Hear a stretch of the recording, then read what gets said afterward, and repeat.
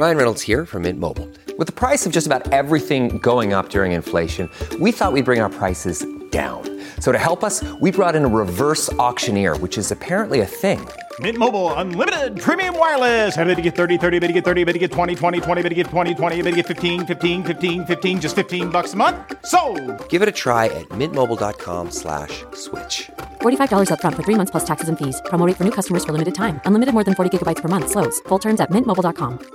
Audible is the destination for thrilling audio entertainment with highly anticipated new releases. The time is now more than ever to embrace the breathtaking, sinister, and shocking tales that can enthrall you, especially with brand new exclusive thrillers from best-selling authors who are guaranteed to keep you gripped, like Amy Tintera's Listen for the Lie. With exclusive thrillers from best-selling authors, captivating sound design, and dynamic performances, Audible brings these stories to life like never before. And as a member, you can choose one title a month to keep from their entire catalog. New members can try Audible free for 30 days.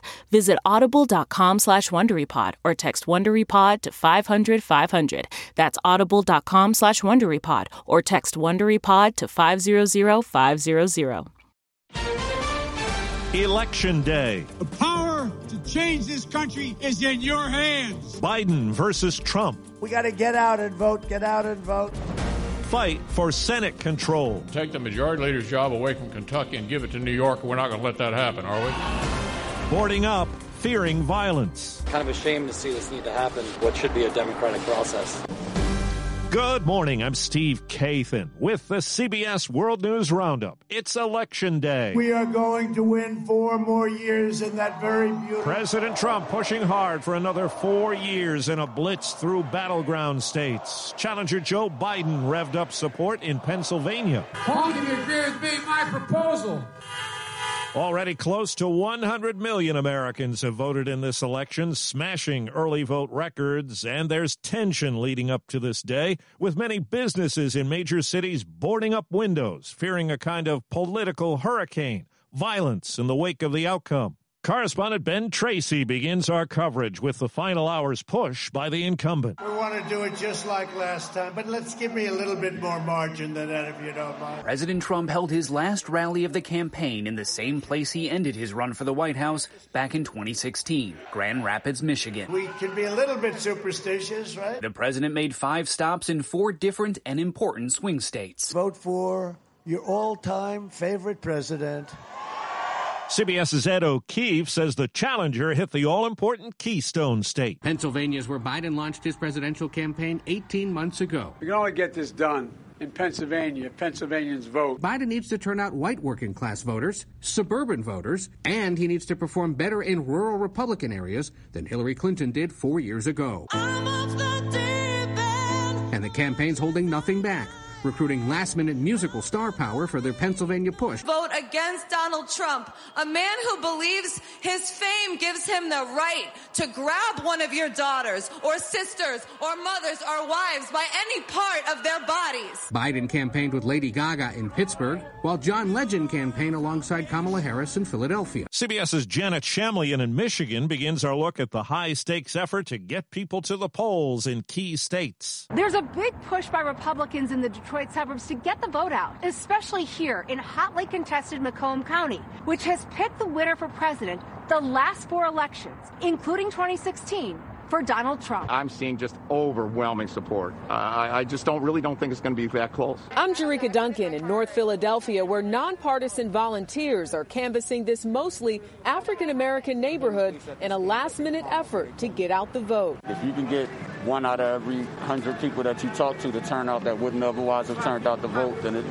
definitely was worth it. I'm Manuel Bajorquez in Doral, Florida, where nearly 60% of registered voters in Miami-Dade County are Latino, like first-time voter Roxana Mello, a Cuban-American voting for President Trump. It's gonna do a better job in the economy. Danielle Muñiz is Cuban-American too. I'm Republican, but I'm gonna vote for Biden this year. I do not like the president. I'm Jamie Yukas, just outside Phoenix. It's my first time voting. where both campaigns are targeting young voters who are turning out big time.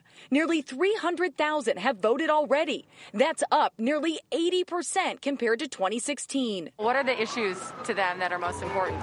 It's not just one, it's a variety from immigration to sometimes the environment. Issues both young Democrats and Republicans share as priorities. Control of the U.S. Senate is also in play today as we hear from CBS's Nancy Cordes. In Georgia, Republican David Perdue is running neck and neck with a 33-year-old Democrat, Jon Ossoff. You shouldn't do everything that your handlers in Washington tell you to, because you'll lose your soul along the way, Senator. In North Carolina, Republican Senator Thom Tillis has trailed his Democratic challenger, Cal Cunningham, for months. Cunningham admitted to an extramarital affair, and it still didn't change the polls. Martha, come up just fast. In Arizona, John McCain's former Senate seat could also go blue. Republican Senator Martha McSally being criticized by former astronaut Mark Kelly for the GOP's response to coronavirus. You guys did step one of the emergency procedure, and then you didn't do anything else. And then there's Maine's Susan Collins. I don't regret any of those votes. She's being hammered for siding with the president in a state he lost by 3 points. Making excuses for Trump's behavior. Lindsey Graham's battle with Democrat Jamie Harrison is considered a toss-up in a state Graham won 6 years ago by 17 points. Well, the fear over what might happen after today can be seen in the streets of many major cities. Boarded up windows from Boston, where Police Commissioner William Gross says, "We do have assets in place if things do go to the side of civil unrest." To Oregon and Governor Kate Brown. Call up our National Guard should their services be deemed necessary. Results are in this morning from the traditional midnight balloting in Dixville Notch, New Hampshire. For president, 5 votes for Joe Biden. It was a sweep for Joe Biden, winning all 5 votes. 4 people were killed, more than a dozen wounded in a shooting attack in Vienna, Austria. CBS's Vicki Barker.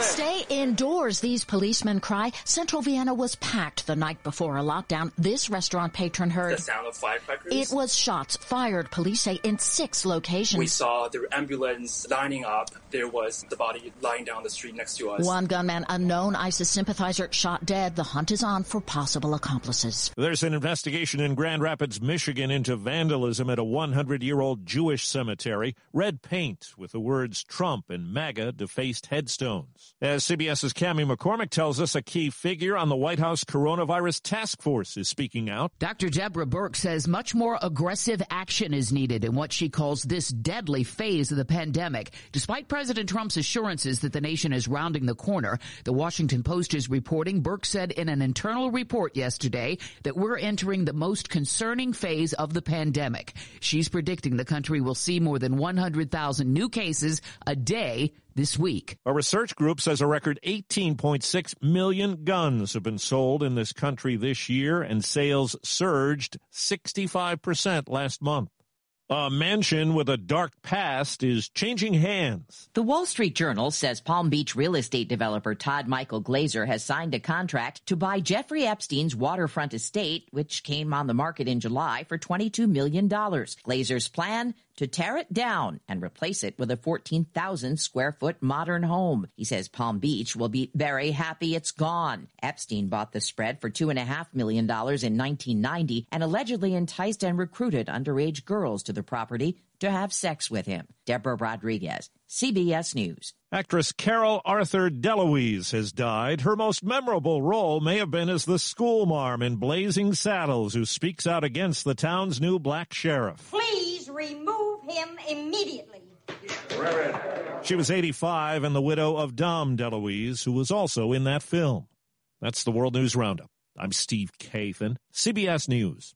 It was the biggest scandal in pop music. The stars of Milli Vanilli, the Grammy-winning multi-platinum R&B phenomenon, were exposed as frauds. But none of this was their idea. So whose idea was it? Enter German music producer Frank Farian. He saw the success of acts like Michael Jackson and Prince, and he wanted in, no matter the cost. So he devised the perfect pop heist. 2 once-in-a-lifetime talents who were charismatic, full of sex appeal, and phenomenal dancers. The only problem? They couldn't sing. But Frank knew just how to fix that. Wondery's new podcast, Blame It on the Fame, dives into one of pop music's greatest controversies and takes a never-before-heard look at the exploitation of 2 young Black artists. Milli Vanilli set the world on fire, but when the truth came out, Rob and Fab were the only ones who got burned. Looking back now, it's hard not to wonder, why did everyone blame them and not the man pulling the strings? Follow Blame It on the Fame, Milli Vanilli, on the Wondery app or wherever you get your podcasts. You can binge all episodes of Blame It on the Fame early and ad-free right now by joining Wondery Plus. Jon Stewart here. Unbelievably exciting news. My new podcast, The Weekly Show. We're going to be talking about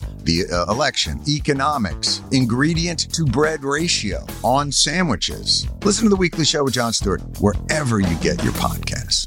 Always on the go, now you can take CBS Mornings with you. Wake up to your daily dose of news and interviews with today's leading figures in politics, business, and entertainment in the CBS Mornings On the Go podcast. It's available every weekday wherever you get your podcasts.